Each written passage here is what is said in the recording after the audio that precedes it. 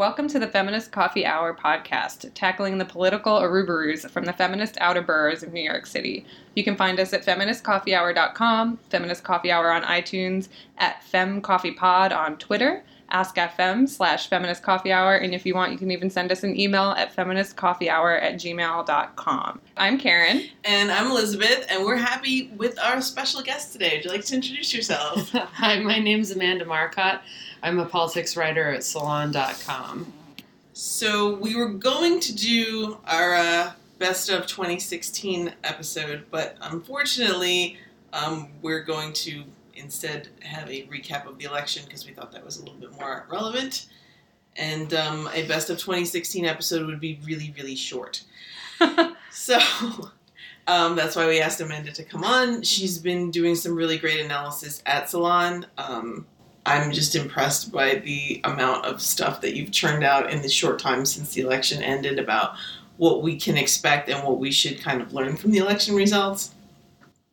So the other thing we wanted to say is that Karen and I met online at two places, and we didn't know that we were both friends on these two different websites. One was Reddit, and one was Amanda's Turntable FM room. When Turntable FM was a thing. Panda Party. Yes, it's called Panda Party. Yeah, rest in peace. Turntable FM. It was so fun while it lasted. Yeah. So one thing that we thought was really interesting was Amanda wrote a post at Salon, an article at Salon, about how 2016 is in a lot of ways like the 2000 election. So can you talk about that? Yeah, I mean, it struck me as strange that a lot of people weren't noticing this, especially since you see the same pattern in terms of it's the second time in I guess modern history, I don't know if all of history, that somebody won the popular vote and didn't win the Electoral College. So I was like, surely there are a lot of parallels here. And the more I looked into it, the more I was just like, it definitely reminds me of what happened in 2000, which was, you had a Democrat who was, I would argue, infinitely more qualified to be in office, certainly a great progressive with great, strong progressive values. I mean, I didn't love his VP pick, but, that's politics. I love Al Gore, and he ran in this election where he just didn't get the coverage that he deserved. The media kind of created these narratives about him that were false, like claiming he was a liar. They never actually had evidence of this. They claimed he bragged about inventing the internet. He didn't do that. They just ran this completely belittling media coverage of him while also sort of inflating George W. Bush, which didn't happen in 2016, I don't think. I don't think Trump got the pass that Bush got in the 2000 election coverage. And I think I think what happens is the media gets a little tired of running these, after many years in a row, they get tired of running the, good Democrat is a nerd and boring stories, even though that's literally been true of Al Gore, John Kerry, Hillary Clinton, Barack Obama, kind of an exception, but even he's kind of good and boring and good at his job and all that. And so instead they start coming up with narratives that are false and are more interesting and more exciting. And so you see that with Al Gore. You saw it again with Hillary Clinton with this emails thing and the pneumonia thing and all these non-stories that got blown completely out of proportion and ended up defining her in this way that Donald Trump didn't get defined by his immense amount of corruption. It's kind of scary that someone can say the things that he said, and those were stories, but then we kind of forgot about them. When I've been going back and looking at stuff, to think about how this happened, a lot of the things happened, people got really upset, and then we never talked about them again. Meanwhile, Benghazi and emails followed Hillary for years, so that's something that I think it speaks to the fact that people need to think more critically about media consumption, and I think there needs to be, I don't know, maybe if the left has to take this on, just about how to create media literacy. Yeah, I mean, I think that's part of it, but as a journalist myself, I put more of the responsibility on journalists themselves. Journalists, it's their responsibility, it shouldn't be the average person's responsibility to see through our, can I curse on here? Yes. To see through our bullshit. You know, we just shouldn't be serving up bullshit. We should be trying to inform the public instead of, you know, entertain them in this like ridiculous and misleading way. I also wonder how much of what Trump said, while repulsive to us, actually worked in his favor, that all of these stories came out. Because I do think that there is kind of this group of people in the U.S. that feel like they want to say, and they get pleasure from the idea that they are inherently superior. They want to act on that, and somebody is now on a public platform feeling inherently superior and inherently entitled. And I wonder how much of all of the scandal actually kind of boosted his image in the minds of those people. Yeah, isn't that what Michelle Goldberg said in her article about how people kept talking about political correctness, and when she said, "What do you mean?" they would say, "I can't say things, but he's saying them for me." That kind of speaks to your idea right there. But, I mean, what about, like, the corruption and the fact that he's in the pocket of Vladimir Putin and, you know, his... I mean, do you think... And, you know, him bragging about sexual assault. Well, maybe that's closer to it. But I think, like... I wonder if these people who think that it's amazing that he can get away with saying nasty things or even doing nasty things would say the same about the fact that he was self-dealing out of the Trump Foundation, that he shows every sign of intending to treat the government as a big grift, the Trump University stuff. I mean, I feel like those are not about political correctness, but about, like, you know, basically breaking the law or getting close to it in order to steal money that really isn't yours. I wonder if that goes back to a failure of journalism to not explaining how serious those things are, and kind of preferring to cover the outrageous things he said versus the corrupt things that he did. Yeah, no, I agree. I mean, one thing I noticed is I was looking back over it, in all 3 debates, the moderator asked Hillary Clinton a question about her email server. And not once was Donald Trump asked a question about Trump University's fraud lawsuit, which is a huge oversight, because that's an actual scandal. Whereas the whole thing with the email scandal is we got 30,000 emails and found nothing in them. Right. Yeah, and I think, I mean, you've written in the past about kind of the right-wing narrative and grifterdom. And so I'm wondering if you would want to kind of talk about that in terms of how that might have played into the coverage of Donald Trump kind of being a grifter, but maybe he's our grifter, you know, for people on the right. Well, I mean, I think that's a good point, that certain things are not going to offend conservatives, and probably being a grifter is one of them. Like, Rick Perlstein, I think, is the one who said that the sort of thing with the right is everyone thinks everybody else is the sucker. And I think that there's a little bit of that with Donald Trump, as people think that they're in on the joke with him, when in fact they are actually the sucker and they don't get it. And I think that there is that aspect of it. You see a lot of grifting going on in right-wing media that you don't see going on in left-wing media. I mean, there's some, but it kind of tends to be bracketed off on the left. You know, you don't see The Nation or Salon or the New Republic selling gold or herbal supplements or whatever, but you definitely see that on the right. You know, these survivalist kits, gold, buggery, all sorts of things. It's just kind of baked into the way that right-wing media is. But what frustrated me was that the mainstream media just couldn't. They would report that he was involved in these things, but they wouldn't really explain it thoroughly enough to the satisfaction. It's obvious. I mean, we have all the evidence of it. When they did exit polling on this, they found that Hillary Clinton voters very clearly articulated the word email over and over again, though I bet you $20 very few of them could actually tell you what the scandal was about.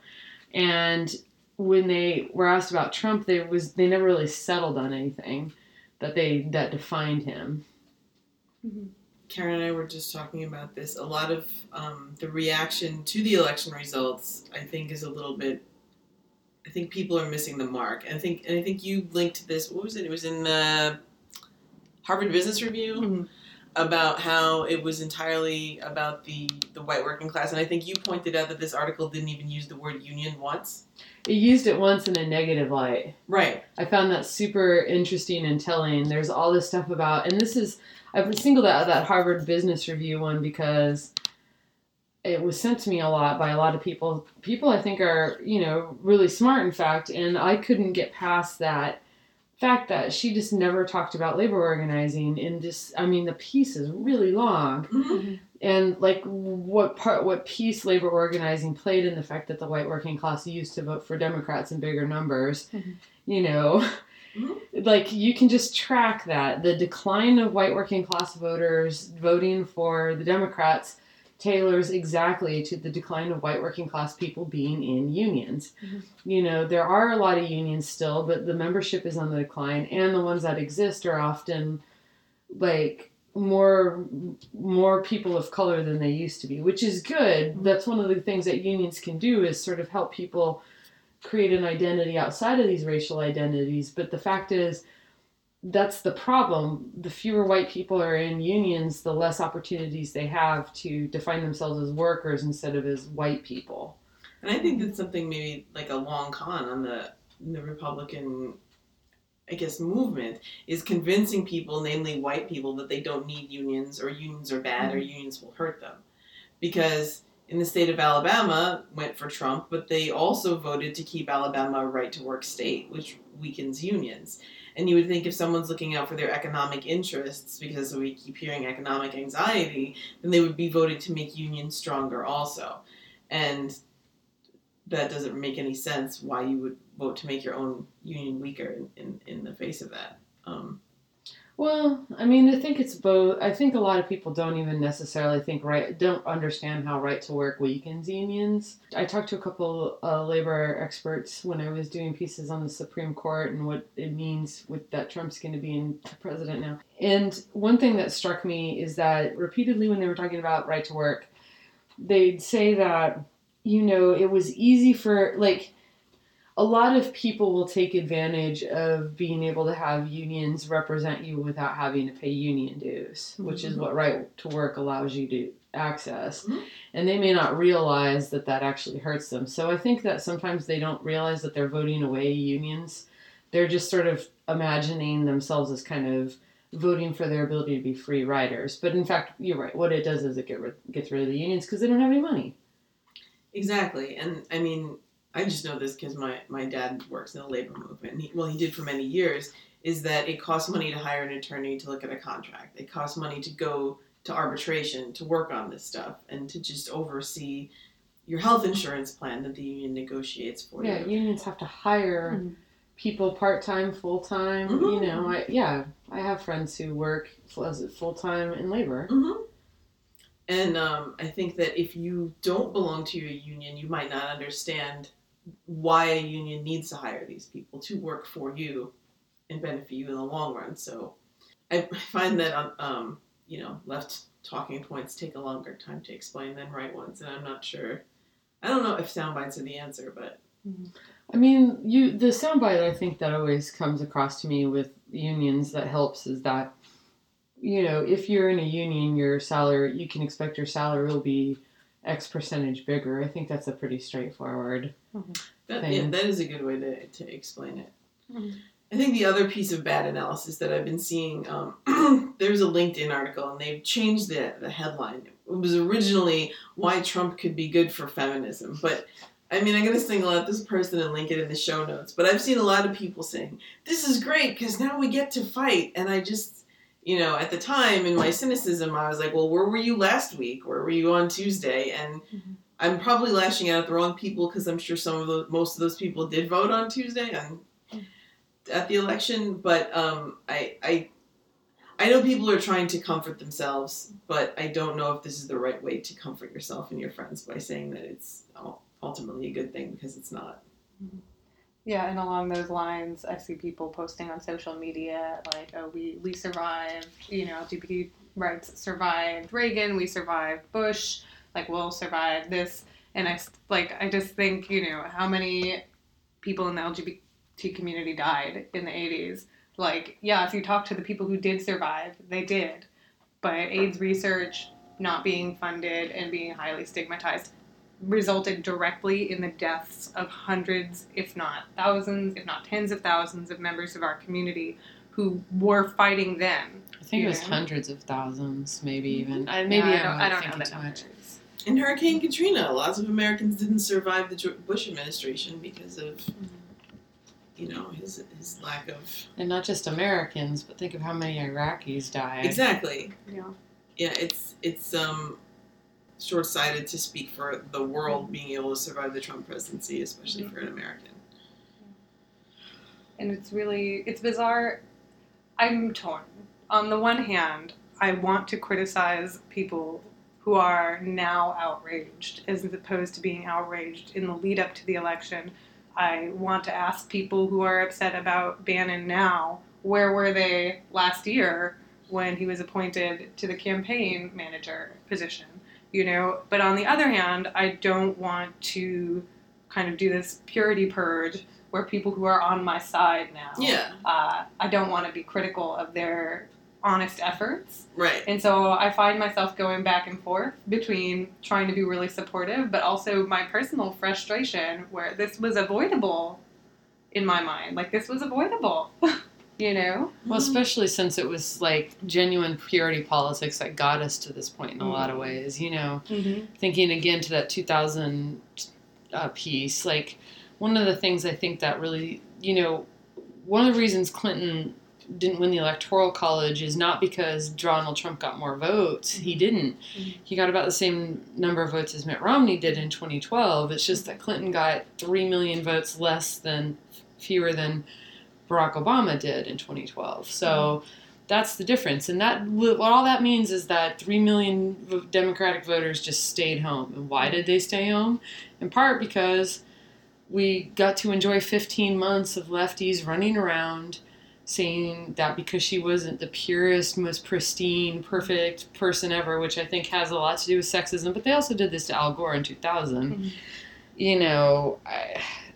People started to see her as corrupt when she wasn't, see her as conservative when she's not, and they just didn't feel like voting. It's funny no one did that to John Kerry. That Dennis Kucinich's people didn't revolt and say, well, I'm going to stay home now because... Well, because Bush was in office. Exactly. And people were reminded that there is a big difference between the parties. And, I'm sure Hillary Clinton would have done pretty well in 2004 as well.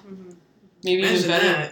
She might have even done better than John Kerry. She might have even won, I wonder about that. Yeah, I know. That's a scenario I had not considered. One of my many fantasy scenarios that I've been having since the result of the election. And so that kind of brings us to, I think, if we could talk about Sanders' role in painting Clinton that way, and his inability to backtrack on that once she had legitimately won the primary. I think that really... I think he could have mobilized his voters to get behind Hillary Clinton if he actually wanted them to. I think that he played a very savvy political game where he said, you have to vote for Clinton, we just have to, which was exactly the narrative he was saying his followers should be opposed to, instead of saying, I don't believe the primary was rigged. Hillary Clinton won the primary fair and square. I concede the primary. Hillary is the best candidate. I think that by allowing the narrative that the DNC committed some sort of voter fraud, and by not refuting that narrative, he did not understand how to talk to his own base to mobilize them to vote for Hillary Clinton, and ended up another, white man who got his indignation on and ended up with a president who is going to vote against his interests. I mean, he did try to rally them. Didn't he say that it wasn't rigged? I don't know. I know that his spokeswoman did. Yeah. His also Sanders. But I wonder if he even understood what he was unleashing. I don't think so. He was at the DNC. I didn't go to this breakfast. I was at the DNC, but I heard about it, and he got up and he did this breakfast, and he got up and started talking about Hillary Clinton, and the audience just revolted on him and started booing him. So at that point, it wasn't even about him, and I don't know, if Bernie Sanders couldn't get behind Bernie Sanders, the sainted image that they had propped up, then they were going to reject Bernie Sanders, the person. And that, I think it's hard to really, it was just really awful at the DNC on the first day. Like, the amount of booing and hissing and screaming from the Sanders people. It was just, I think it was only a third of the ones that were there, basically, but they were completely out of control. And, like, you just wanted to throttle them. You're like, grow the fuck up. Like, and, I talked to a lot of them, and, like, a lot of them were cool. A lot of them were like this, I voted Sanders. I'm a delegate for Sanders, but I don't have a problem with Clinton winning. Mm-hmm. But a lot of them were just like loony. And I understand that losing is hard. But, I've backed candidates who've lost in primaries. I've just never felt this way about it. I just can't. She just got demonized. I don't know how much of that was Sanders, but I do think he let it go on more than it should have. Yeah, I think that's part of it, for sure. And I think also when you run on like a populist anger platform, it's really hard to walk that back afterwards. And so I think that also might be part of it. And I think that Trump also kind of ran on a message of populist anger, even if his platform was not a populist platform. And so I think that it's a narrative that a lot of people really were excited about and found a lot of difficulty in transferring that passion to, like what you were saying, a boring, nerdy candidate who is just going to kind of work really hard to find a way to push something through. But I think that goes back to what Amanda said about, wanting to just tell these people to grow up. Mm-hmm, if you're a grown-up, you're going to have the boring, nerdy, at least as the left, if you're a Democrat, you're going to have the boring, nerdy platform. Mm-hmm. And if, but, back to what you said about purity politics, it would be nice if all those people grew up and stayed involved. I don't know how many of them will. Yeah.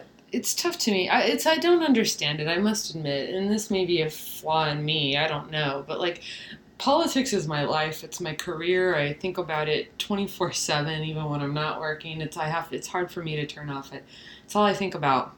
But this notion that politicians should get me fired up and that's, like, a thing, like, I should have my passion in it. I'm, like, in a politician, I find that baffling. I mean, I loved Hillary Clinton, but I didn't think that, like, I wasn't like, right. It's, I'm like, what gets me aflame with, like, real passion is music or my friends or even it's anything. But politics, it's inherently a dirty business. You should probably always keep, like, your soul, like a part of your soul out of it for its own sake. I agree with that. And as someone who has spent a lot of time in very local politics, once you see it up close, it's not fun.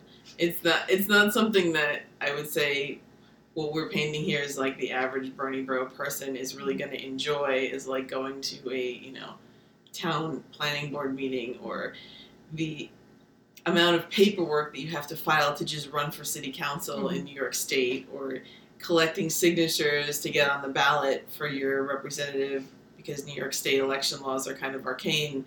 That kind of stuff isn't fun.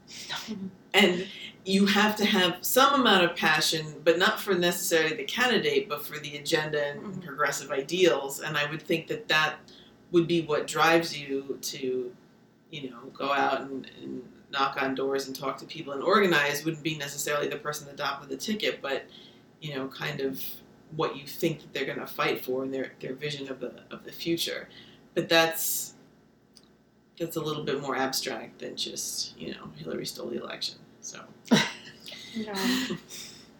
unfortunately, and also I think that kind of goes back to kind of being torn about people who are fired up. Like, one of the things that's really cool about the left is that, like, we are progressive, which means we get young people. Like, we are cool, know? I think you've written about that as well. Like, the left is cool. Like, we're cool because of our politics. Like, we're cool because we're inclusive. We're cool because we accept variation in human expression, And so I think that, like, how do we channel this passion into understanding of the wonkiness of politics, because I think,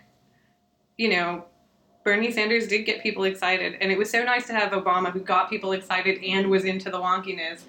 But, how do we bring these excited but disillusioned people into understanding? Bernie Sanders said he wants to do that with his organization, trying to get these people to all run for office and stuff. Mm-hmm. And that would be cool. But then he put Jeff Weaver in charge. Yeah. Sorry. But I think we'll talk more about that for our listeners. Yeah, so explain why that's a counterpoint. Bad, Well, if you've been following the news on it, there was already immediately a staff revolt because Jeff Weaver is just, I like Bernie Sanders, I think, more than a lot of Clinton people do. I know that his most hardcore fans would be surprised about that. But, Jeff Weaver is just, I just dislike that guy very strongly. He was obviously vindictive and petty, and I don't think he's a good organizer. I think that his entire career experience is backing this guy who wins easily in a small state because you can literally shake everyone's hand in the entire state and you're done with it, I think that Sanders keeps him around because he's a sycophant. And, again, I'm not trying to pick on Sanders with that because most politicians are people that have big egos. It takes one to get into politics. So sycophants are a common problem. It's just then to take this guy and put him in charge of a momentous task that a lot of people have tried to do. It's not like Sanders came up with this. And it's the other thing that frustrates me is I do see a lot of reinventing the wheel going on. It's well, why don't you just take all your lists and your resources and just give them to OFA, or someone like that. And so I think that's, I think there were a lot of good ideas there, but I am also worried that it's bound to fail because A, there are people who are already doing it better, and B, they didn't hire the right guy to be in charge of it. Mm-hmm. And, I think we've talked about this before, but if you are a woman who wants to run for office, there are a lot of resources out there like Emily's List, and I think it was the Eleanor Roosevelt Legacy Project. I'll link it in the show notes. And we also had an episode in which we talked about it. Yeah, we talked about the resources that are available to you if you want to run for office. And if you're a guy, we will find other resources for you, link that in the show notes. Progressive Change. Yes, PCC. PCCC, and your local Democratic club. There's going to be a lot of people there who... just talk to them and see what they know because they're going to know a lot most of the time. So we wanted to go back to kind of that whole thing about the white working class thing and... Oh, but it's more fun if you bring some white middle class dude who grew up in the city come lecture me about it. I do so enjoy being from rural West Texas, being told how my people think. Does that happen to you a lot lately? That happens to me every time I go on Twitter and more times in real life than I care to admit. Well, can we talk about what really tanked the election? Which was? The existence of trigger warnings. I'm pretty sure. Yes, political correctness and the existence of trigger warnings. The concept of microaggressions. Which we also had an episode about on a different podcast. But, yeah. No, I hear you, Amanda. As I've talked about on the podcast, I'm mixed ethnicity, but my dad, for many years, it was a Latino truck driver before he was a union organizer. Mm-hmm. So this whole idea of... and I think it was Charlie Pierce that said, why aren't you looking at why the white working class voted differently than the black and Latino working class? Mm-hmm. And you'll have an answer there. But, people are kind of freaking out now. There have been 2 articles about Trump voters very upset that he's going to repeal Obamacare. And to me, that just says, well, and then with the union stuff that we just talked about, that doesn't sound like someone who voted their economic anxieties to me. Mm-hmm. Yeah, and I was listening to NPR Morning Edition. I listened to that in the morning, and somebody was being interviewed in Uniontown, Pennsylvania. There was a coal mining union meeting, and they interviewed a few people there, and one of the women there who was a coal miner's wife, the interview kind of went like, you know, you've been a lifelong Democrat, but you say you voted for Trump in this election. Why? She said, Hillary Clinton wanted to give my husband job training to do another job, but we don't want another job. We want the mine to stay open. The mine is closing, and we want somebody to save the mining industry. And the interviewer followed up, so do you think that Trump is going to keep your mine open?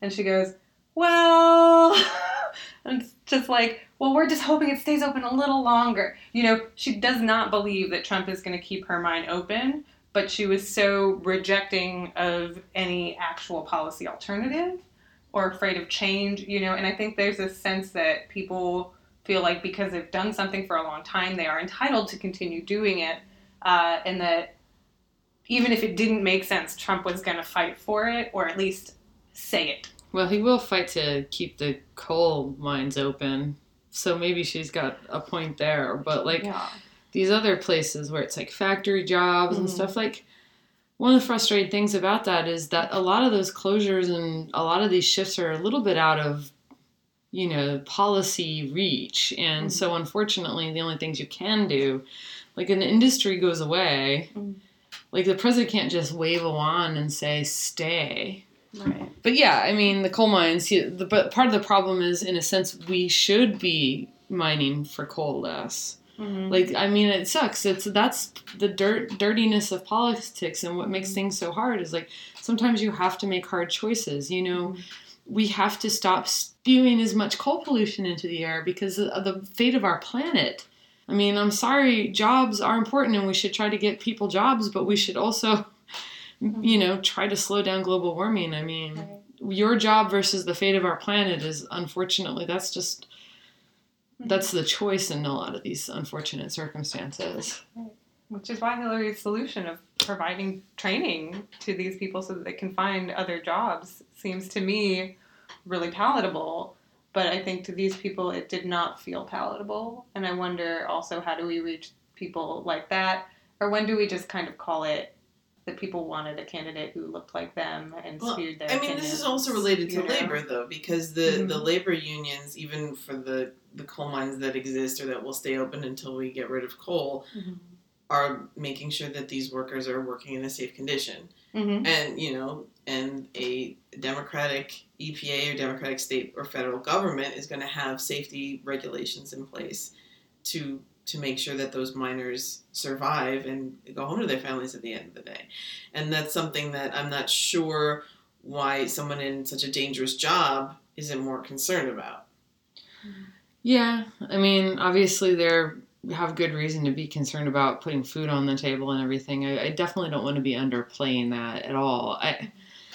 On the contrary, I mean, it's very frustrating. I think, you know, all this doubly frustrates me because I think that there's a lot of creative solutions that could be thought of here, but Democrats are so busy trying to preserve what we've got against Republican encroachments that we can't even make any progress. Because you could imagine, like, a situation where if we had a healthier economy, we had some progress on healthcare and other things like that, you know, freeing up time and energy for the Democrats to, like, work with the unions to come up with a solution that would help get people whose industries are going under into other jobs collectively. You know, I mean, I definitely could see someone like a Hillary Clinton or Barack Obama getting on board with that, but they can't because they're so busy cleaning up the messes that Republicans make.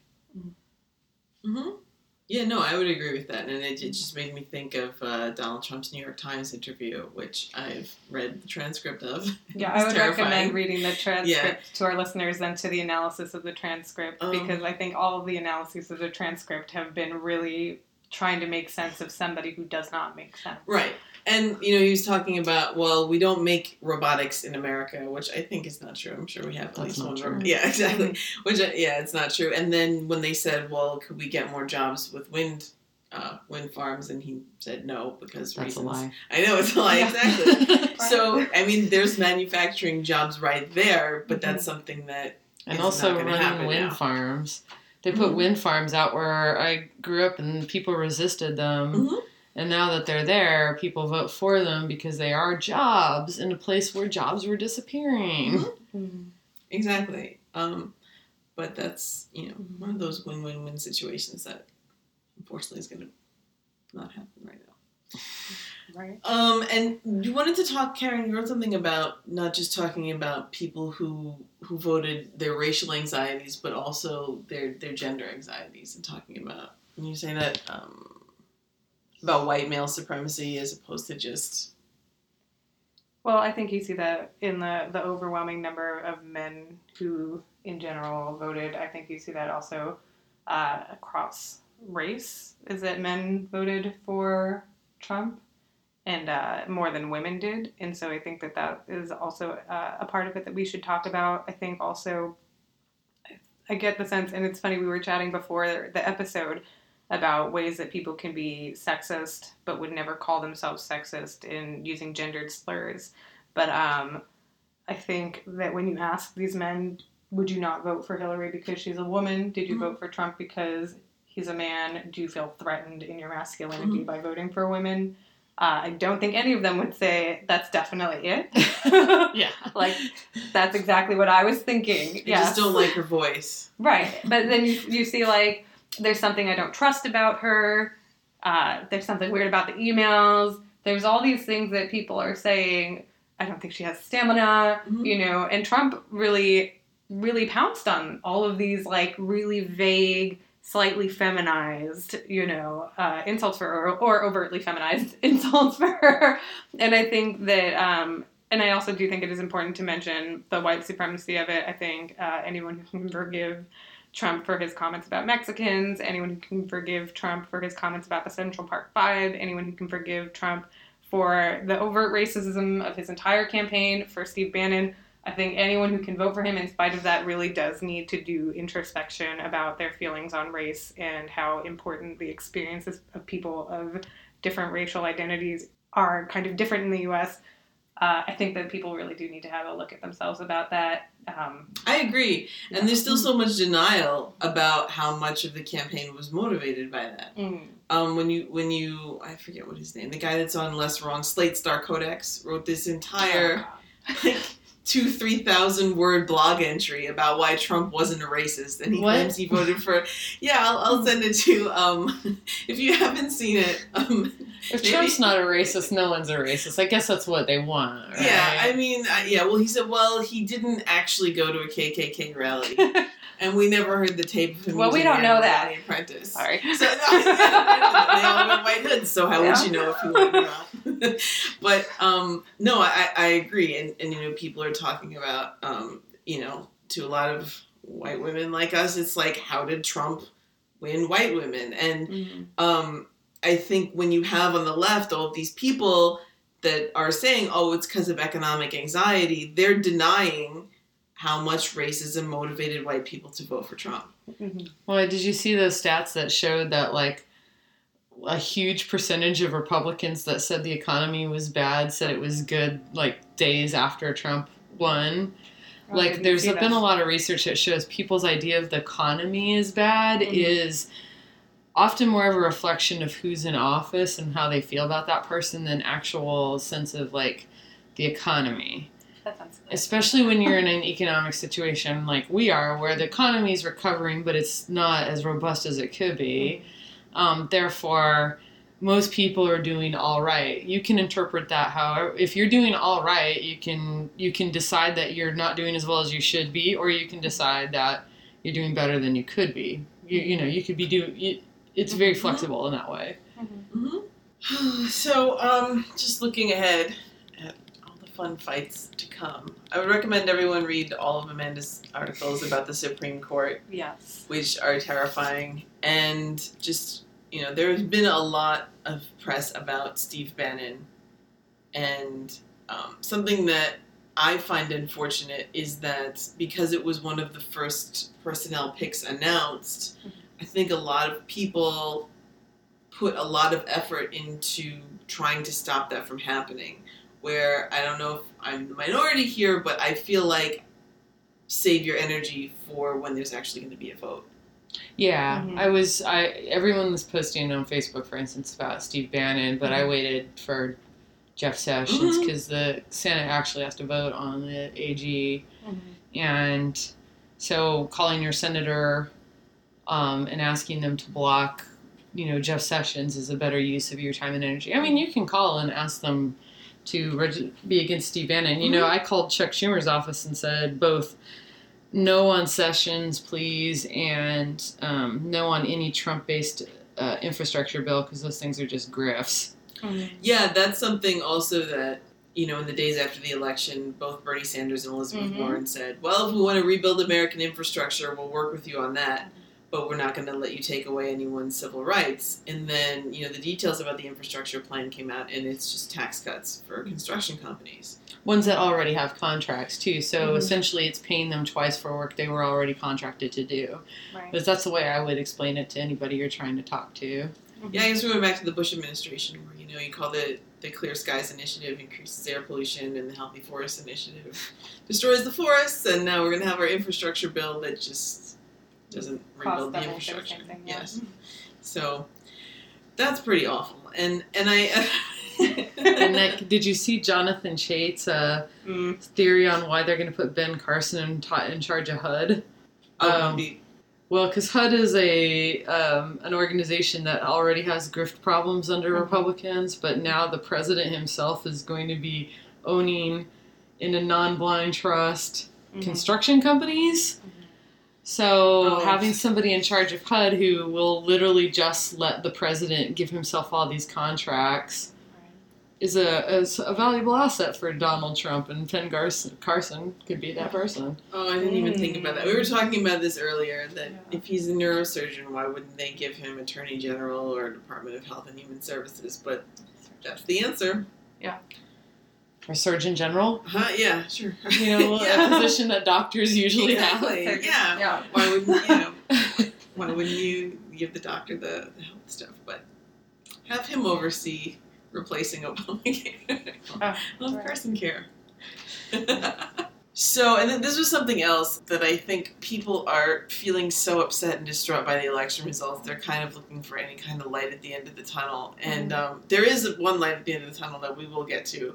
But first, I just wanted to say that the New York Times ran with this headline after their interview with Donald Trump that maybe he won't be so bad on climate change. To which I had to say, well, then why did he appoint Ebel to the EPA? Yeah. And, there are several environmentalists, more environmentalist Republicans than others that he could have appointed, like Pataki, like Michael Bloomberg, like Whitman, Schwarzenegger. There's several Republicans that he could have had oversee the EPA if he actually did care about the environment, but he doesn't, and that's why we have a climate change denier in there instead.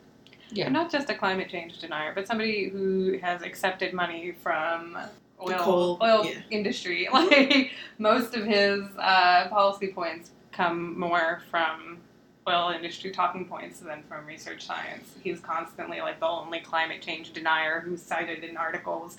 It's just like, okay, he's pushing this idea that there's not a consensus among scientists, but he himself is not a scientist either. So it's kind of interesting.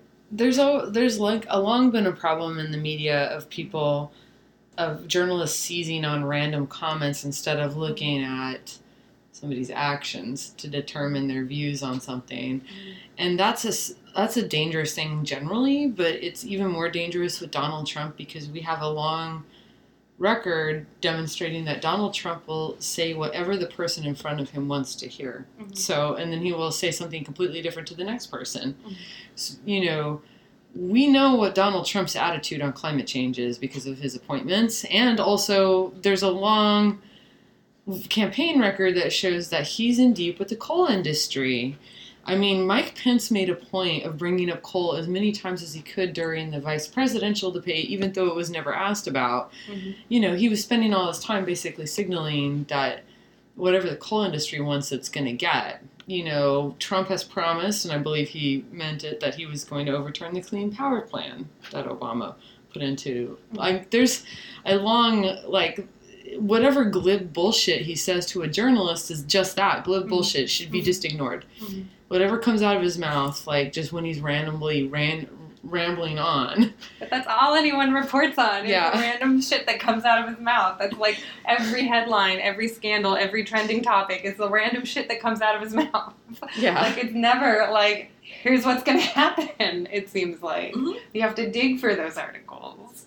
Yeah. Yeah, okay. Yeah, so everybody says that we should go back and revisit the Milgram experiments in the light of the Trump administration. But I would say we need to look at the Asch conformity experiments, because Karen and I have been talking about this online, about how I think if you understand people's desire to conform to the people around them, you can often understand most of the stupid things that politicians say. And I think that goes for Hillary Clinton also, but I think for Donald Trump it's especially important to have that in mind because of what you just said.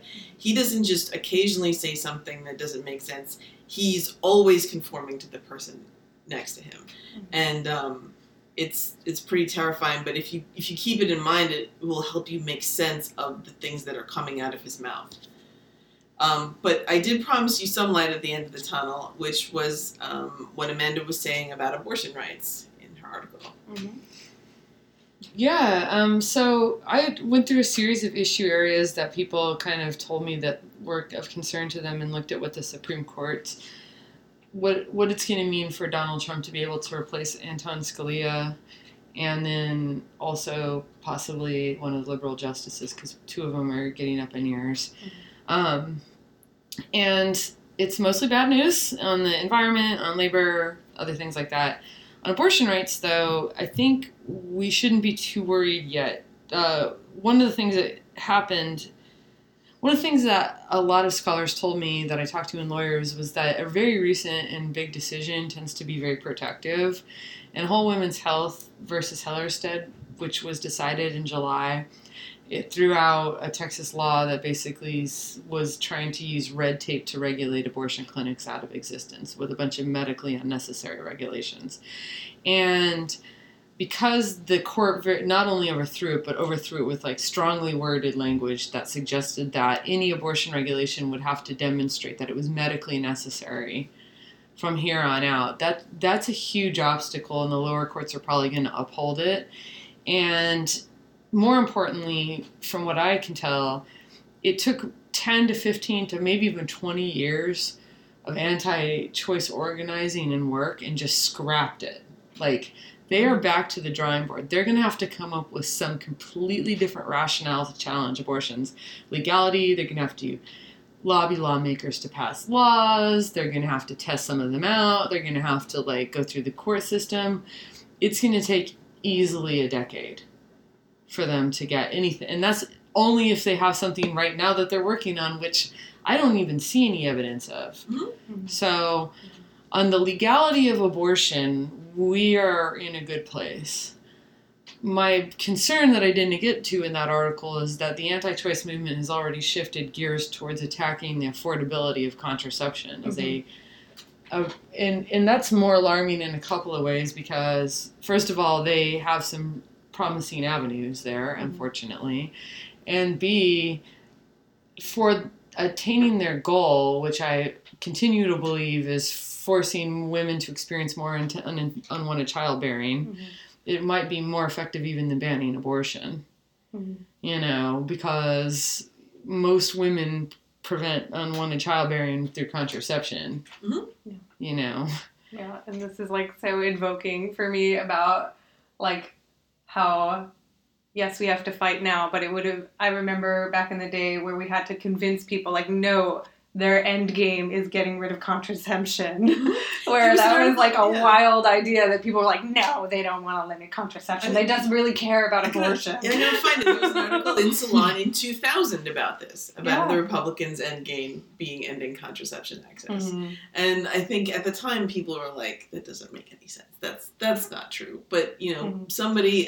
The populace would never accept that. Yeah, no, it's 16 years ago, people were saying, this is where we're headed. And unfortunately, it's become a common... we all accept that as part of their goal now. We all see that it's out in the open. It's not something that they need to wedge in anymore. It is in. It's been wedged. Yeah, and there was an article in the New York Times kind of poo-pooing the idea of everybody on election night tweeting, get your IUD now. And they were saying that because if the Trump administration wanted to change Obamacare to not provide contraception without a copay, they'd have to put it in the Federal Register. Then you shouldn't worry. To which I have to say... So they have 60 extra days. Yeah, exactly. Yeah. So what? Stuff goes through this Federal Register all the time. And second of all, he could do it by executive order, I'm pretty sure. And could he? I don't know. You don't know? They'll probably go through the Federal Register, Yeah. but remember how quickly the HHS made that the rule? I mean, Yeah. it was under review internally for a year, but that's because they were looking at the research. But then when they put it in the Federal Register, it only took 60 days. Right, and there are drastic policy shifts between presidential administrations, like the global gag rule, about what our foreign aid agencies can even tell people about abortion. And that switches every time the presidency changes parties. So I think someone who says, just ignore what everybody's talking about, you need to think critically about your media, except when you're reading Salon, right? Well, or when you're reading me at Salon. I mean, that's all I'll commit to. Okay. So we're also thinking, what can we learn from the past, from the backlash in the 80s about what should we be thinking about and doing now? And I said maybe I should go back and read Backlash by Susan Flutie, because I'm sad to say I have not yet read that. It's a big one. It's on my shelf. And you were saying what can we learn about what people were organizing under Reagan and. Well, yeah, I think I've kind of gone back to, I think that Donald Trump's closest parallel is Reagan in my mind. He's charismatic to some. He comes from the entertainment industry, and he kind of is untouchable by scandal, somehow overcomes every scandal, and also has like some weird connection with Nazis. And so I feel like, how do we look at what happened there? But I think that that's pessimistic Has a past as well. as a Democrat. Has a past as a Democrat. Exactly. But switched over to Republican for racial reasons. Mm-hmm. Yeah, exactly. And so I think looking back to that time period, looking at how people organized, but unfortunately I don't think, the way that wave ended was from H.W. being unpopular, not from Reagan not getting elected anymore. I think H.W. was easily defeatable by Clinton, but I don't know. We didn't defeat Reagan, Reagan got a lot of what he wanted. So yeah, even Iran-Contra didn't touch him, which is... what I think with Trump is like everything's going to be Iran-Contra. It's going... I'm deeply worried that however bad people think it's going to be worse. Same. Yeah, I'm the unfortunate pessimist at Thanksgiving. Fortunately, I was able to have... I know this is like another social media thing about talking to your family at Thanksgiving. Unfortunately, I come from a family that tends to be liberal, and so it wasn't really an argument about Trump or Clinton deserving the presidency. It was much more like, is it really going to be so bad? And I'm definitely the voice of pessimism on that. A lot of people, I just want to say, even if Trump is not the ideologue that he seems to be, all he has to do is not veto things. That's literally all he has to do, is not veto something that the Republican Congress puts through. He doesn't have to actually believe what he's saying in order to have the actual consequences of what he's saying. And why would he veto anything that they put forward? This is what people don't get. It's like, well, what if he doesn't agree with it? And I'm like, first of all, does he have those kinds of convictions? No. Second of all, he needs them to be Queaslings, and he needs them to fall in line. And the best and easiest way to get them to fall in line and look the other way when he's doing his corruption and his grift is to give them what they want. Yeah, and the spoiler alert for my husband's blog, Daylight Atheism, Adam was saying the other day, is Paul Ryan just going to hold all of this stuff about him not putting his business in a blind trust, so that if Trump ever decides that he's going to veto something, he'd be like, well, I'll just impeach you because you're incredibly corrupt. And he might be beholden to anybody on the right who does not like something that he does or says because of, the corruption and the complete... He's almost completely enmeshed his administration with his business interests, and his administration hasn't even begun. Right. Yeah. At this point, you just wonder if you can be hauled away in cuffs. I don't know. Have we ever tested that as a country? Well, not when he's on the floor of the of Congress. I think other times probably. I hope. Well, I know at least our Attorney General in New York, Eric Schneiderman, is still investigating the Trump Foundation, and I hope he continues. I'm sure that he will. I hope so. Yeah. I mean, that's the biggest lesson from the 80s and 90s, I think, is so many people on the left sort of just gave in and felt hopeless, and I think that made it worse. And so what we can learn from them is not to do that, and just not budge an inch, not let the backlash get to us, just persist in being who we are. That's good advice. Yeah. Something that happened over Thanksgiving weekend was that Jill Stein decided to file for recounts in 3 states. Yeah. I'm smiling because, I gave her a few bucks because I feel like, how much money would I pay for Trump to not be president, which is a lot, versus what are the chances I think this is going to work, which is, I don't know, 1 in 10 million, I would think. So There's probably a formula like playing the lotto. Yeah, exactly. So I gave a few bucks, and Right. I don't think it's gonna work, but it'd be kind of a neat story. I mean, I'd probably let someone shoot my cat, just because it's. I mean, that's terrible, but this is the fate of our nation. I don't. But I wonder how much of this is part of the Republican strategy. Is I will elect, I am an evangelical, but I will elect somebody like Trump who is so counter to all of the morals that I'm taught in my books. Somebody who's had infidelity, somebody who and is proud of him. Is proud, yeah. Somebody who is just goes against so many Christian moral values. How much of that is you saying I would let somebody shoot my cat to stop Trump? I mean, how credulous are they that he is going to put through other things that they think are important, or that Hillary Clinton is literally the devil, very literally, not figuratively, literally,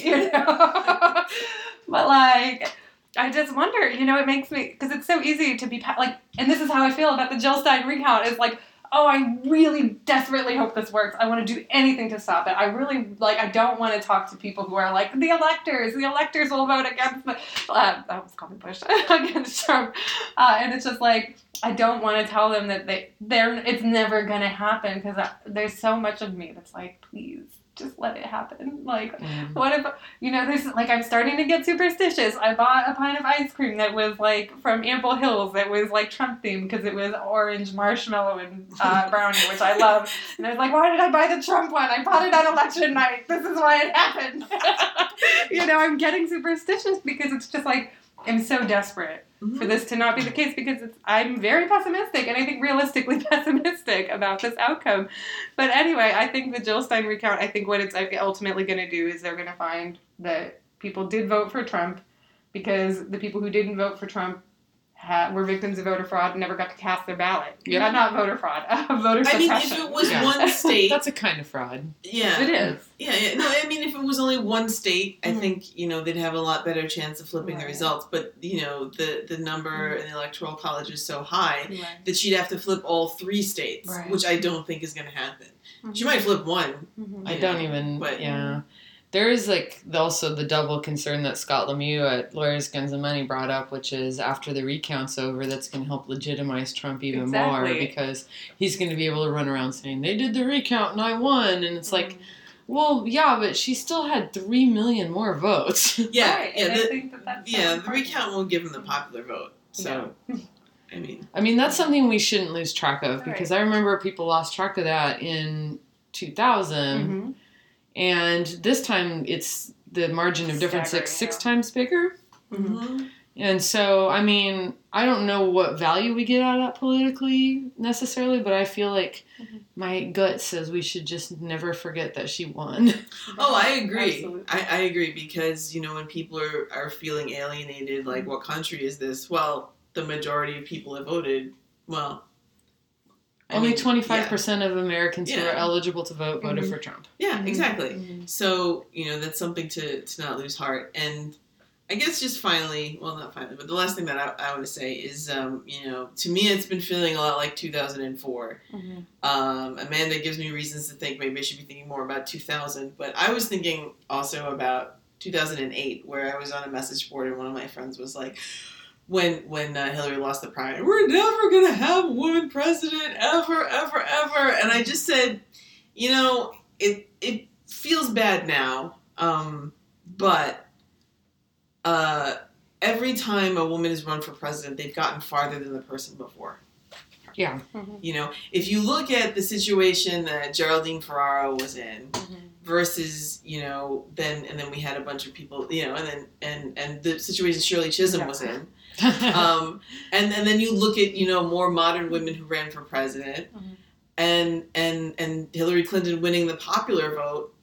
We don't have that much more to go, and I still believe I'll live to see a woman president. So, do you guys?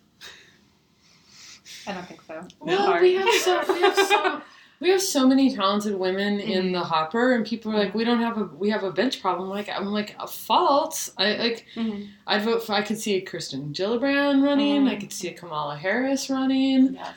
I could see a Tammy Duckworth running. I don't know about Tammy if she should run, but I could see her running, and I could see her doing well. Yeah. And Elizabeth and I kind of talk about hoping that Tish James will run for office. I think a higher office in New York City. Yeah. She's the public advocate. Public advocate. So yeah. And if you're in New York, she's really great. Yeah, if she'll seek higher office, and if we could see her on a national stage, that would be kind of cool. Yeah, there were a lot of women who ran as Democrats for Senate this year. And they didn't win in a lot of places, but they, are talented, formidable women that I would love to see run one day. Yeah. But I also wonder how many women who would be excellent candidates are disillusioned by what their battle will look like after seeing what they did to Hillary. And I think some of it comes from Hillary's kind of past, and I think, again, like her lack of purity and her change over time. But I do think that a lot of it has to do with the fact that she's a woman, even if it's not explicit. I think women who are considering running see that. We talked about this, listeners, if you want to go back and listen to a Rebecca Lynch episode, a friend of mine who ran for city council in New York City, about the unique obstacles that women face running for office. And I asked her that question, and I said, what would you say to someone? She would just be like, you just have to do it. And at the time, I thought that was an incredibly outrageously bold thing to say. No, you have to. And now I'm kind of thinking, yeah, you have to do it. So what other choice do you have? Right, exactly. So, yeah, run for office. Yes, listeners, please run for office. See, that's a really good story idea. I should remember that, because that's like a question that has empirical evidence you could look to. Like a year from now, we call the Emily's List, and you call the other pipeline organizations and see if interest has gone up because they saw a woman run and that inspired them, or if it's gone down because they saw a woman run and get devastated and that demoralized them. I kind of feel like it's brought out the contrarian in me, because I always said, if I ever ran for office, it would be when I had gray hair and was a lot more grandmotherly, because I think that the sexism that older women face is a lot different than the sexism that younger women face, just from, my experience in politics. And then I said, well, people are going to go through my Twitter and look at boner jokes or whatever, but now look at who's going to be president, and his Twitter didn't matter, so why would anyone's? So don't let that stop you either. Yeah.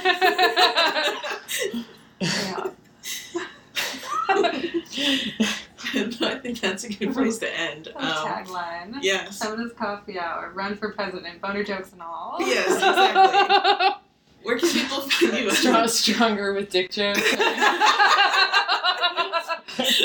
Stronger with dick jokes. I like that. That's good. Feminist Coffee Hour. Stronger with dick jokes. New tagline. That might be the name of the episode. All right. So where can people find you online, Amanda? I'm Right for Salon, and you can follow me on Twitter. It's just my name, Amanda Marcotte. I try to make myself easy to find. I'm on Twitter at Miss Cherry Pie, P-I like the number pi. And I'm on Twitter at Karen, like UH Karen. And so thanks so much for listening, and I hope you're all try to have happy holidays, everyone. Taking care of yourselves and your community, your direct community in this devastating time.